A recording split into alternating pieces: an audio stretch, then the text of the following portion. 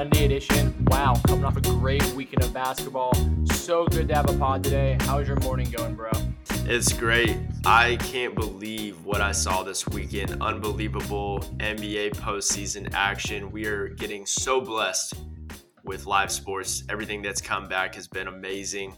And so I'm just grateful that even though it's the bubble and the situations are different, the environments are different, the teams have come out to play other than the Sixers and the Nets. But the Nets obviously don't have a ton of talent. They were overmatched in that series, so I don't really blame them for that. However, the Sixers it's inexcusable, and we're going to get into that later. But how's your morning? It's going good, man. Yeah, for me, I didn't think it was a big deal with the seeding games being in the bubble, not having the fans, and I wasn't sure how it was going to impact playoff games. And there's been certain scenarios like in the first, second, third quarter when you're watching the game where it looks a little bit different. But overall, in the heat of the moment, like in these crunch time games, like when I was watching OKC and Houston in the playoff game in their third game, I think on Saturday, watching the Lakers Portland game in the fourth quarter Saturday, and then watching that infamous probably now Mavs Clippers game, it really wasn't something my eye was drawn to. The basketball has been so high level.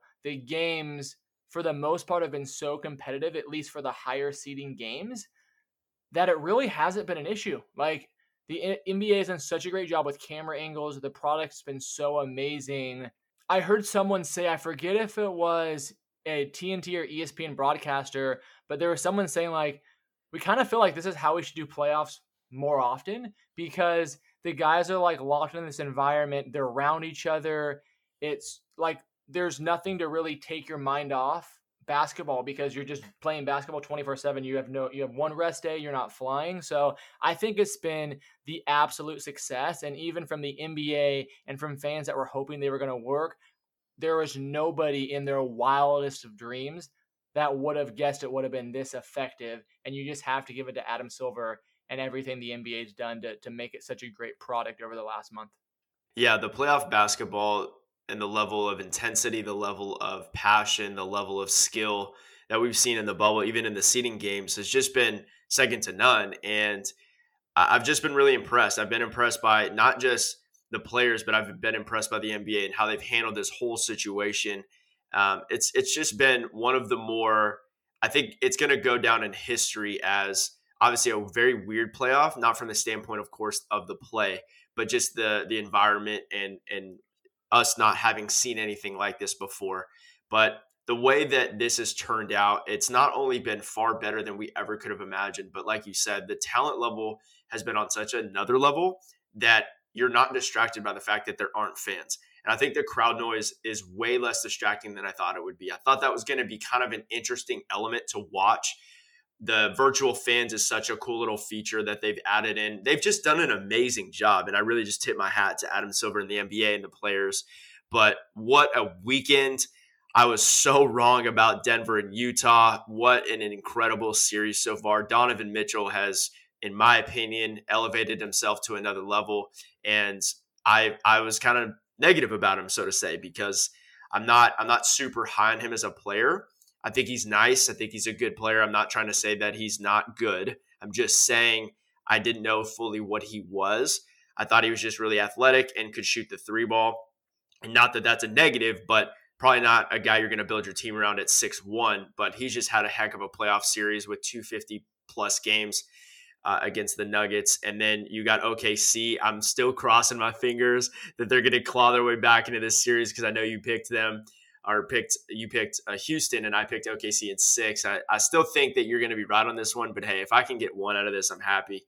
And then, of course, the Portland and the Lakers, LeBron's doing LeBron things, even though he's not 25-year-old LeBron at 35, he's still the most dominant player on the floor.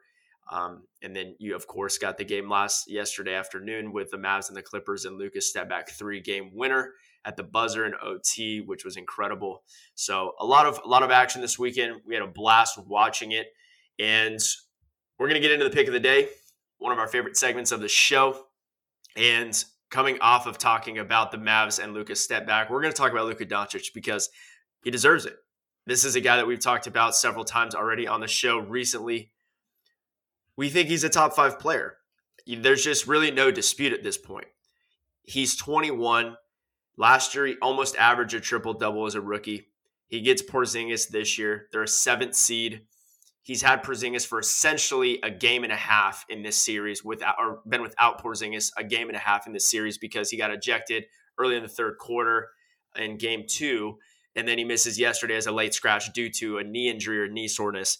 And this is a Mavs roster that is far inferior to the Clippers roster.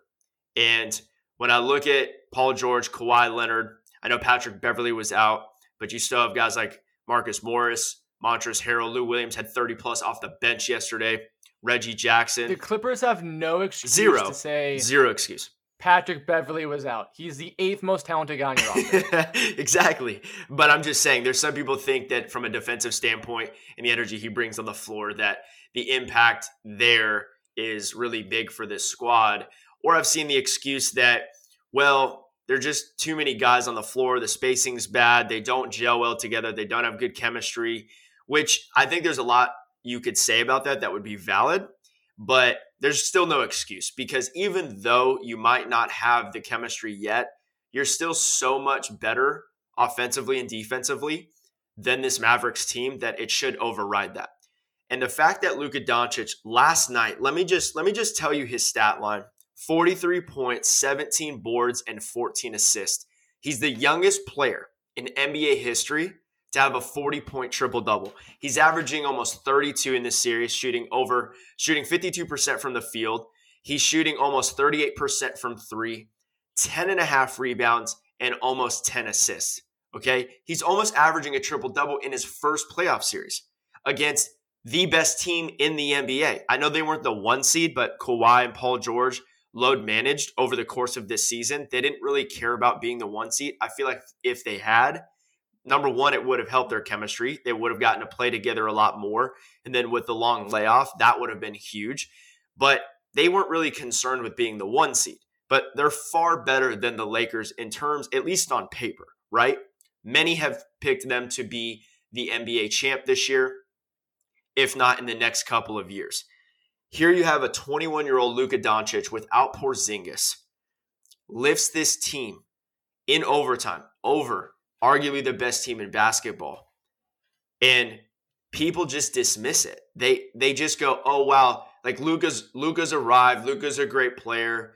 But here the NBA is shoving Zion Williamson down our throat after 24 games. And look, I love Zion. I really do. I think he's a great kid. I think he's polarizing. He is a great brand. He's fun to watch. He obviously makes an impact when he's on the floor. He still has a lot of his game to develop. But athletically, he can still give you 20 plus a night just based on that. However, Luka Doncic, the moment he stepped on the court as a rookie, almost averaged 22, almost had a triple-double last year. Then he goes into his second year. He's an all-star. He has Porzingis, but Porzingis was in and out of the lineup this year. And then it's the same in this playoff series. And I just find myself going, this guy should be the face of the league. And we mentioned why he might not be, because he's not a huge brand. He's a European player, which is, I can't remember if ever a European player has been the face of the league. Probably never will be. And I just feel sorry for the guy, because it doesn't matter what he does. People try to find an excuse. People aren't talking about the Mavs competing night in and night out of this series and evening this series up with Luka's incredible play.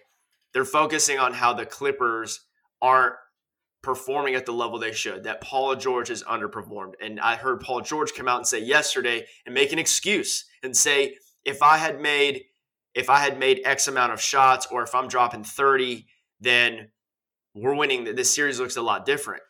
When you're a max player, when you're a superstar supposedly in this league, you don't have the airspace to make that excuse.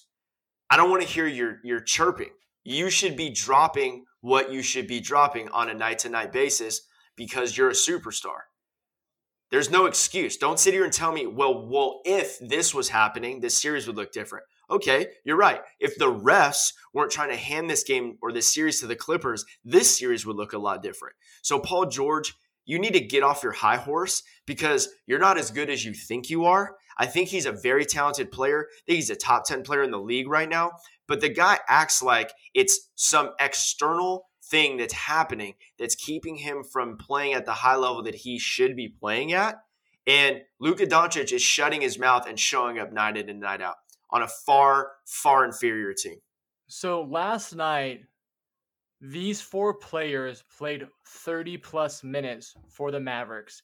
Tim Hardaway Jr., 35 minutes. Dorian Finney-Smith, who nobody in the world knows who he is, even if they watched the game last night. That's your power forward for the Mavs. Dorian Finney-Smith. If his number wasn't on here on Google letting me know his position and number, I wouldn't know what number the guy is. He played 34 minutes. Maxi Kleber at center. I don't know who that guy is. Nobody knows who that guy is. And Trey Burke at guard, I only remember him because he dominated for the Final Four at Michigan 10 years ago, and they picked him up from waivers 3 months ago. Those guys played 30 minutes a night plus last night in a playoff game, game 3, where a team scored 135 points. Luka had 43 points, 13 assists, and 17 rebounds. Paul George, playoff P, 9, 3, and 8. You have Kawhi Leonard on your roster. You have Marcus Morris. You have Mo Williams, Reggie Jackson, Montrezl Harrell. There's no excuse. I don't care if Patrick Beverley didn't play. Patrick Beverley would have played 48 minutes last night for the Mavericks and been their second best player, and he's barely a rotational player for the Clippers. He's Marcus Smart, but he can't shoot as good as Marcus Smart. He's a rotational defensive piece. The only reason he plays for the Clippers is because your starting lineup has Kawhi Leonard, Marcus Morris, and Paul George. You're not starting for probably any other team in the league besides maybe Houston because they're rolling out Harden and Westbrook and PJ Tucker and all these three-point shooters. There's 5 rosters in the NBA where maybe Patrick Beverley starts on. It's all the top 5 offensive that have all these options. Luka throughout the playoffs, let's not talk about just last night. So he has 43, 17, and 13 last night. Game 3, obviously, he had the injury. He still had a triple-double. 13, 10, and 10 with an injury. Playing 29 minutes. He's still giving you 13, 10, and 10. Playoff triple-double.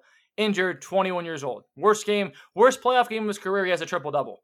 Let that think in. His worst playoff game in his short sample size is a triple-double.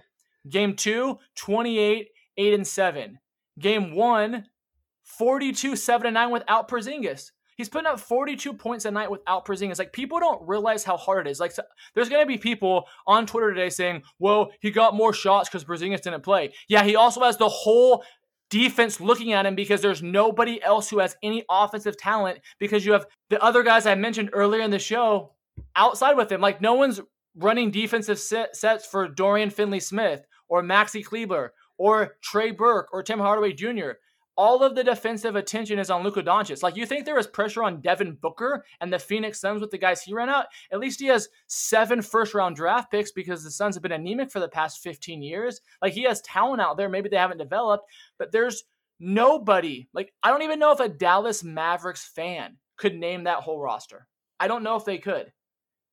But yet you have people out here giving the Clippers excuses or they're not running their offense or through Kawhi Leonard.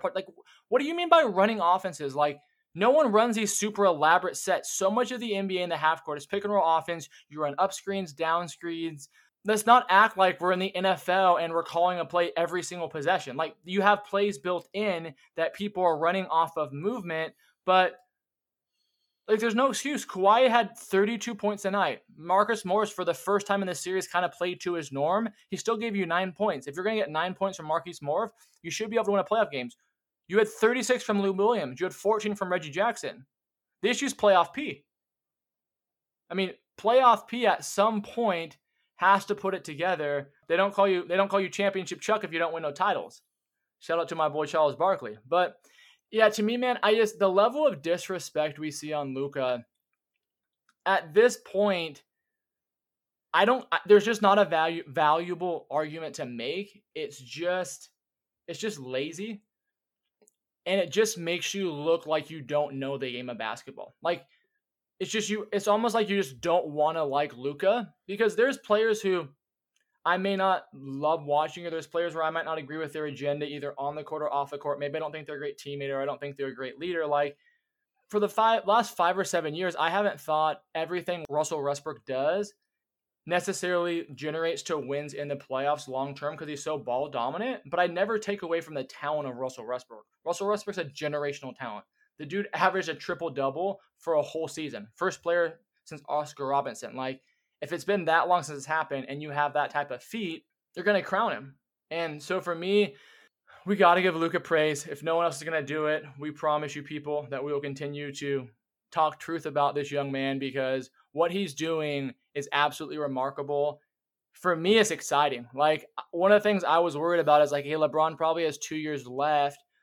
Who am I going to watch after that? And at least I know, barring a catastrophic injury, I have Luka for the next 15 years. And as a basketball fan, there's nothing more I could pray for. I need to get you a Luka jersey.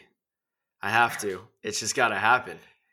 He's the only guy that makes 77 sexy. Like, the fact that you can pull off 77, like an offensive lineman number, starting at left tackle, point guard for the Dallas Mavericks, Luka Doncic. It's awesome. That's Tyron Smith's number too, so you got it. But I thought this was interesting because I was thinking about LeBron James and just watching him over the course of his career. And the thing about LeBron, you could say a lot of things if you want.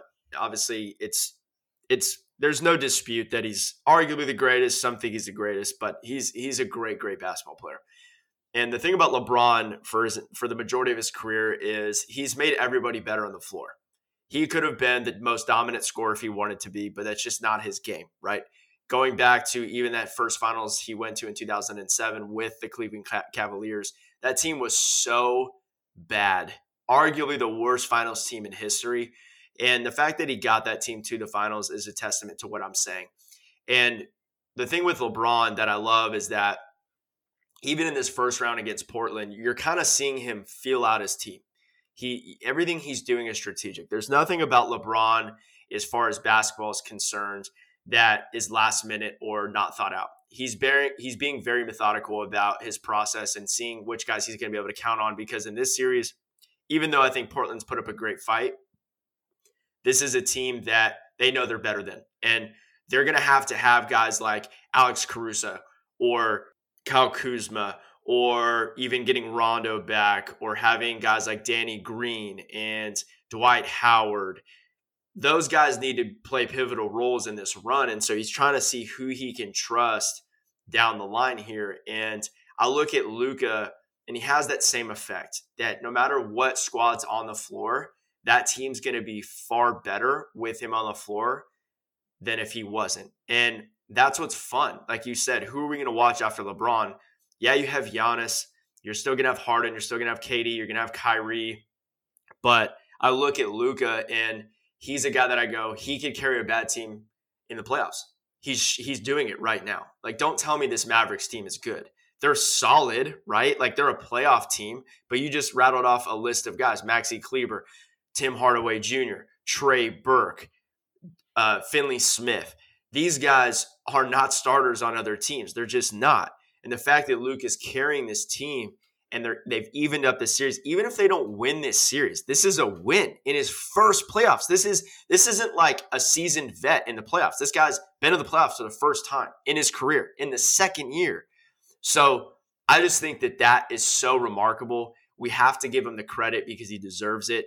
And I think even as we look at Porzingis, and we had this conversation off the pod about if they can get one more guy, another wing player, another spacer that can shoot the three, this team's going to be absolutely deadly for the next 5 to 10 years. So coming up on the podcast today, we are going to talk about Philadelphia and their woes and what being swept by the Celtics means, because I think a lot of people crown them a champion far too early due to the offseason acquisitions of Tobias Harris. I know that they re-signed Tobias Harris because they traded for him at the end of last year. Then they signed out Horford in the offseason. A lot of people thought with Ben Simmons, Joel Embiid, and those two guys that this team was going to either be the 1 seed or at the top of the East, and they were going to make a deep run in the playoffs. And here they are getting swept in the first round by Boston. So we're going to get into that. And then we're also going to get into the Earl Thomas situation. He just got released yesterday by the Baltimore Ravens. and we're going to kind of dig into some of the details on that as well. So the Philadelphia 76ers got swept yesterday by the Boston Celtics in 4 games. It's really made me feel for Joel Embiid. I don't think I can remember, at least in his short career, where I felt bad for Joel Embiid, even when Kawhi Leonard hit that game winner in Game 7 last year to move on to the Eastern Conference Finals. I look at this squad and I feel like this front office is playing 2K. Like they just acquired a bunch of guys with high overall ratings and put them on the floor because in that virtual setting, you're going to probably win a lot of games just because the overalls of those guys are higher than the other computer players. And that's how I feel like they've constructed this squad because none of it makes any sense. You've said it several times. Al Horford makes no sense on this roster. Ben Simmons, I've said this, makes no sense with Joel Embiid. I've never understood the hype around Ben Simmons. He's a guy in a league where you need to be at least a good shooter, is a horrible jump shooter. He doesn't play great after he passes half court. He's a great transition player. He can get to the rack with the best of them. He's an elite defender. I'm not saying that I wouldn't want him on my team. I'm saying in this setting, in this environment, the way this team is constructed, it makes no sense. I think he's a good player. I don't think he's a top player in the NBA. I don't think he's a max player. I would still pay him, and I would want him on my roster depending on the personnel that I have. But other than that, I'm taking Joel Embiid without batting an eye. I mean, he's an all-time generational talent. Ben Simmons is not, in my opinion. Then I look at a guy like Tobias Harris, who was a solid piece. He played really well with the Clippers through half of the season last year. The Sixers acquire him. And I thought, okay, I like the move here. I don't think he's a horrible fit because of the way that he plays. I don't think that he takes away space from Joel Embiid, but both Simmons and Al Horford do. And so, like I even looked at this team. Like Shake Melton had a really solid series. I don't think he's a starting point guard in this league, but I thought the spacing on the floor looked a lot better. And so I still don't think, even on paper, you've got to at least pull off 1 to 2 games here. I still picked Boston. I believe I picked Boston in 6. I was like, Joel's got to have at least a couple nights where he wills this team to victory. I was wrong. I was completely wrong. And I just feel for the guy completely. And we're going to get into, obviously, what we think the future holds. But I want to hear your thoughts on this, Dust.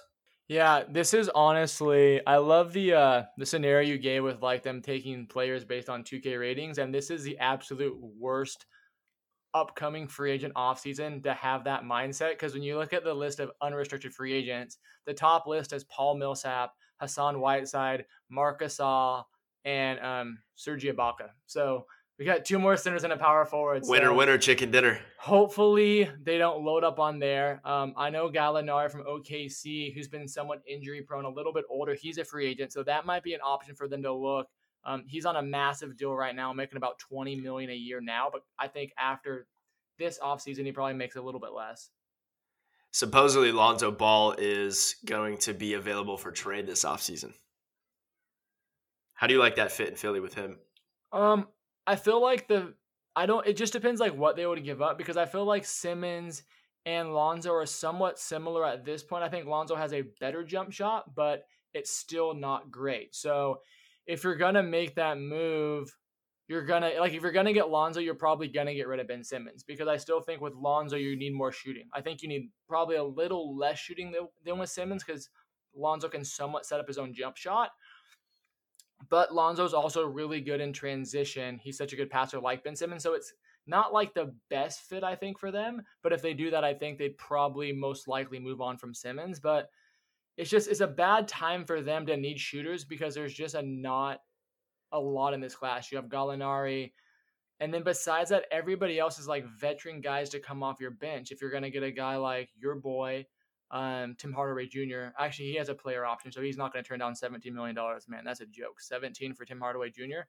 But then you have guys like Jeff Teague, right? You have Evan Fournier. You have Goran Dragic. These are veteran players, but that's not what Philly needs. Like, Philly needs a superstar scoring offensive threat. Next year, there's going to be a bunch of those guys with Victor Oladipo, and a variety of players, but this year it's just not a great class. And so they're going to have to make a move. They're going to have to blow it up. I think to your point, everything at this point is probably looking like Embiid's going to be the guy, just because the one thing at least you have with Embiid, and I'm a huge Ben Simmons guy, but the one thing you do have with Embiid is he's a guy that he can give you 25 and 10 every night. And so you at least have that. You have the stability where he's an elite offensive talent. He can pretty much do everything on the court, especially once you get past half court where he can hit the three.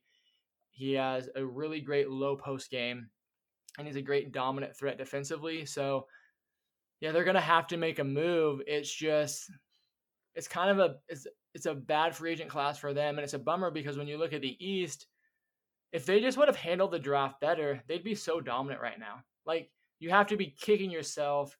You passed on Tatum. You traded up to not take Tatum. You traded to the first pick and didn't take Tatum. Like, how? That's as bad as the Suns not taking Luka. It's bad. You put Jason Tatum on that Sixers roster, they might not win this year because they're so young, but they're the next OKC. Simmons, Tatum, and Embiid. Yeah, you can't say that Joel. Well, even taking Simmons out of the equation, but if you have Simmons in that case, then you can't. It would be hard to argue, knowing what we know about Jason Tatum now, that Sixers team would be any less productive than this current Celtics team. So, I mean, I just having Jason Tatum on that squad with Embiid, because I think Embiid's a better overall player than Jaylen Brown. So it's like that matchup there. Then the third best player, you have Kemba and Simmons. I would take Kemba over Simmons, but still, you have three guys right there where I go, Philly would be dominant. Like, they might not win the chip, but with Jason Tatum, they're definitely at least making a run to the Eastern Conference Finals. Yeah, so I'm going to start my conspiracy theory right now. I think Simmons ends up on Golden State next year. And I think that... What do you think the package is? I mean, the funny thing is, if you're Philly, you're trying to ship out pretty much everyone but Embiid because Horford and Harris's contracts are so bad.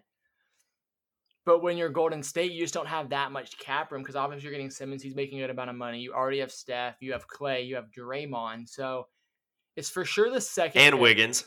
And Wiggins, right. So it's for sure the second pick and Wiggins, which will kind of be like full circle because the Sixers almost took Wiggins over Embiid, which at least they've got that pick right because they've messed up every other pick when they took Okafor and Fultz and the plethora of players they've had 1 through 5 the past 10 years. So it's going to be Wiggins in the second.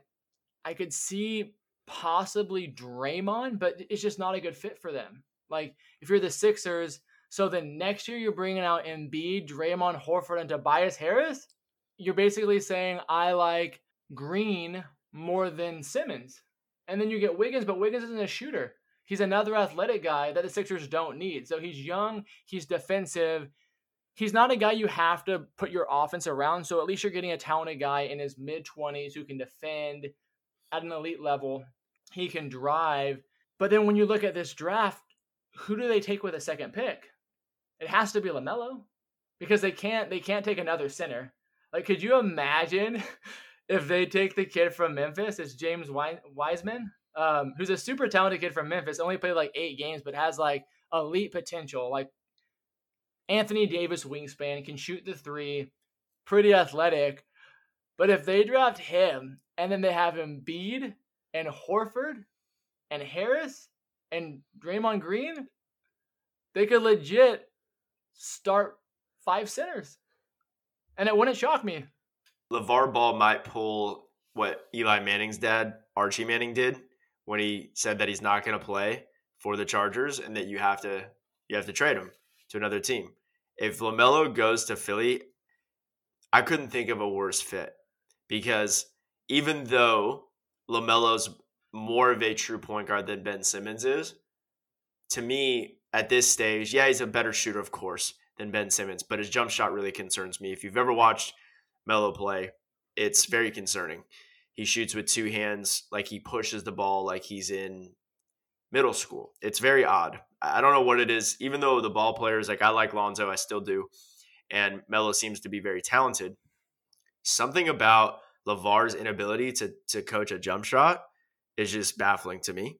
And then I look at LaMelo's game, and even though he is a great passer at this stage, I just don't see how he fully fits into that and meshes with that squad. And if Anthony Edwards doesn't go number one, then maybe you get a guy like Anthony Edwards. But outside of those three guys, you're not going to give up Ben Simmons if you don't get LaMelo or Anthony Edwards. Like, to your point, you're not going to draft James Wiseman. That would make no sense. So to me, you would have to know surefire that you're getting the guy you want. And again, I'm not really confident in the Sixers front office drafting the right guy. Like, I could see them drafting LaMelo Ball, not because they're being strategic about the schematic fit. They're drafting him because of the brand, the 2K rating. They need to bring back Sam Hinkie and restart the process. I feel so bad for that guy. That guy was 1 year away from everything hitting.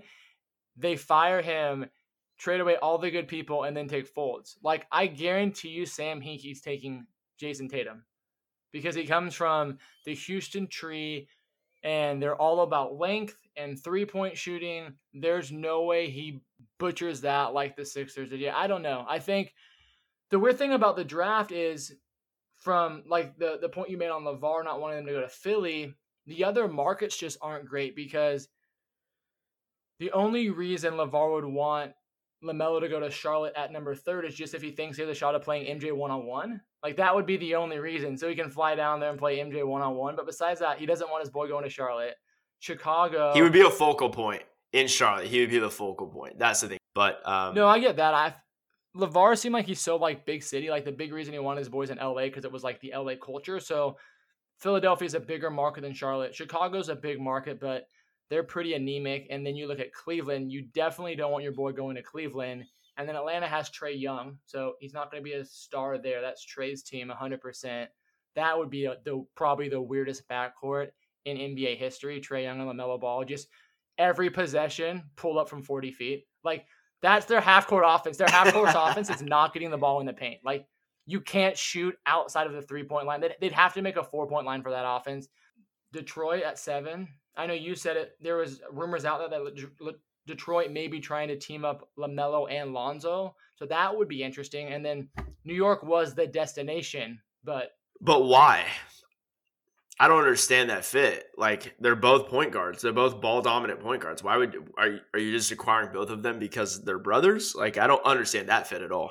Trying to sell tickets, I bet. Detroit basketball's been down since Chauncey Billups and Rip Hamilton. Those Detroit teams were fun, man. Those Detroit teams were nasty, gritty, really fun teams. And Detroit's kind of been a disaster since that. Yeah, it's going to be interesting, but it's just a bad time to rebuild via the draft or free agency. And so I really don't know what Philly looks like next year. So another bad situation is Earl Thomas and what took place over really the last few days. So if you aren't familiar, we'll catch you up to speed. So he got in an altercation with a teammate in practice and finds himself now a free agent. And so what's really sad to me is you have a guy that has been one of, if not the best safety in football for the last 7 years. And he goes to Baltimore. Seattle refused to pay him. You know, we remember the infamous moment when he gets injured 2 seasons ago, flips off the Seattle Seahawks sidelines, basically insinuating, I've wanted to stay here. I've tried to get a long-term contract and you wouldn't pay me. And now I'm hurt and I'm not going to get paid. Well, he ended up getting paid with the Baltimore Ravens last offseason. It was one of their prized offseason acquisitions, if not their biggest. And a year later, he finds himself on the open market again. And what's interesting is that you have 2 first-class organizations in the Seattle Seahawks and the Baltimore Ravens. Both franchises, even though Seattle only has 1 Super Bowl, the Ravens have 2. they're smaller. Baltimore is definitely a smaller market. Seattle, I know, is a little bit bigger, but you don't really think of Seattle as a huge sports town, right? They lost the Sonics. They are now just getting a hockey team, and when you look at the Mariners, they've never won a World Series, so they've had some talented players, of course, Ken Griffey Jr. and Alex Rodriguez, but largely Seattle sports is not a big deal, right? Unless you're from Seattle. And so when I look at this situation, there's got to be something deeper. There's something below the surface that's going on, because you're not talking about the Cleveland Browns or the Jacksonville Jaguars or the Detroit Lions, the lower dysfunctional franchises of the NFL. We're talking about two first-class organizations, and they both passed, right? So I know Seattle, he was there for quite a bit, but he got to a point in his career where they didn't feel like he was worth the money, not because he wasn't talented. He's obviously very talented, but because there was something about him that didn't fit in their culture, right? Then you have the Baltimore Ravens, where with Earl Thomas on that defense, they just got Calais Campbell. You have Marcus Peters. I mean, this defense is stacked, and you're going to let them walk. And it just seems like you don't – I mean, this type of stuff happens all the time in the NFL. There's scuffles every single practice. There's fights that break out constantly. There's jawing back and forth. So it's not abnormal for these types of situations to occur. However, for this type of situation to occur and then he gets released 2 days later is very odd to me. It's very perplexing, because I don't think that the Baltimore Ravens are looking at a guy like Earl Thomas as somebody who isn't worth trying to fix or mend this type of situation, right? Because he's great. He just is. He's a great player. And I don't know what's going on. There was some weird stuff in the offseason that happened with his brother and his wife, and which actually I think happened at the end of last season before their playoff game against Tennessee. And I won't get into the details of that because it's probably not appropriate for the show. Super Smash Bros. Or what? It's not appropriate for the show. But, you know, I look at even this current situation with safety Chuck Clark. It's like, I mean, who is Chuck Clark, right?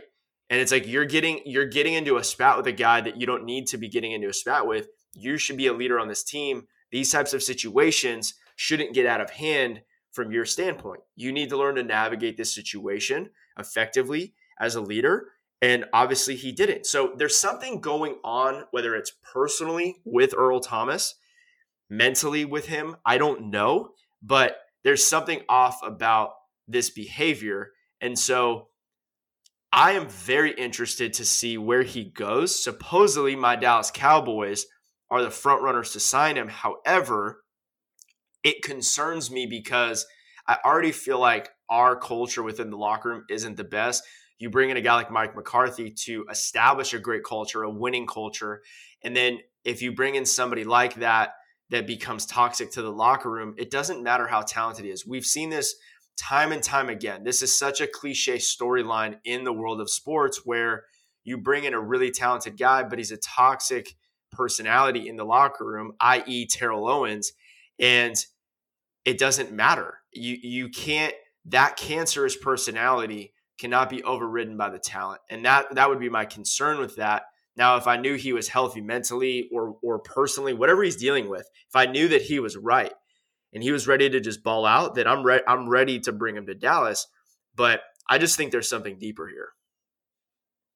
There has to be more to come from this story. Like it can't just be the fight at practice. It has to be stemming back to, like you mentioned, the things that happened during the playoffs, during the offseason. It also seemed like a lot of players want to get paid, but the way Earl Thomas handled the situation with Seattle, and I'm not just talking about giving Pete Carroll the bird, like how vocal he was about it throughout the whole season and being disrespectful, it was really toxic. And like you look at what happened with Jamal Adams and the situation getting him out of the Jets, and Thomas was vocal like after a Seahawks game about his dissatisfaction with the organization. This wasn't, preseason stuff. This was after every single football game. And so you look at how demonstrative he is. He's also 31 years old. So when you look at the Jamal Adams thing, you're going to give a guy a little bit more leeway when you think this guy could have, 5 to 8 more years of prime football. Whereas Earl Thomas, you signed him to the 4-year contract. He's going to have 3 years left, including this year. So maybe one more dominant year and maybe he tails off.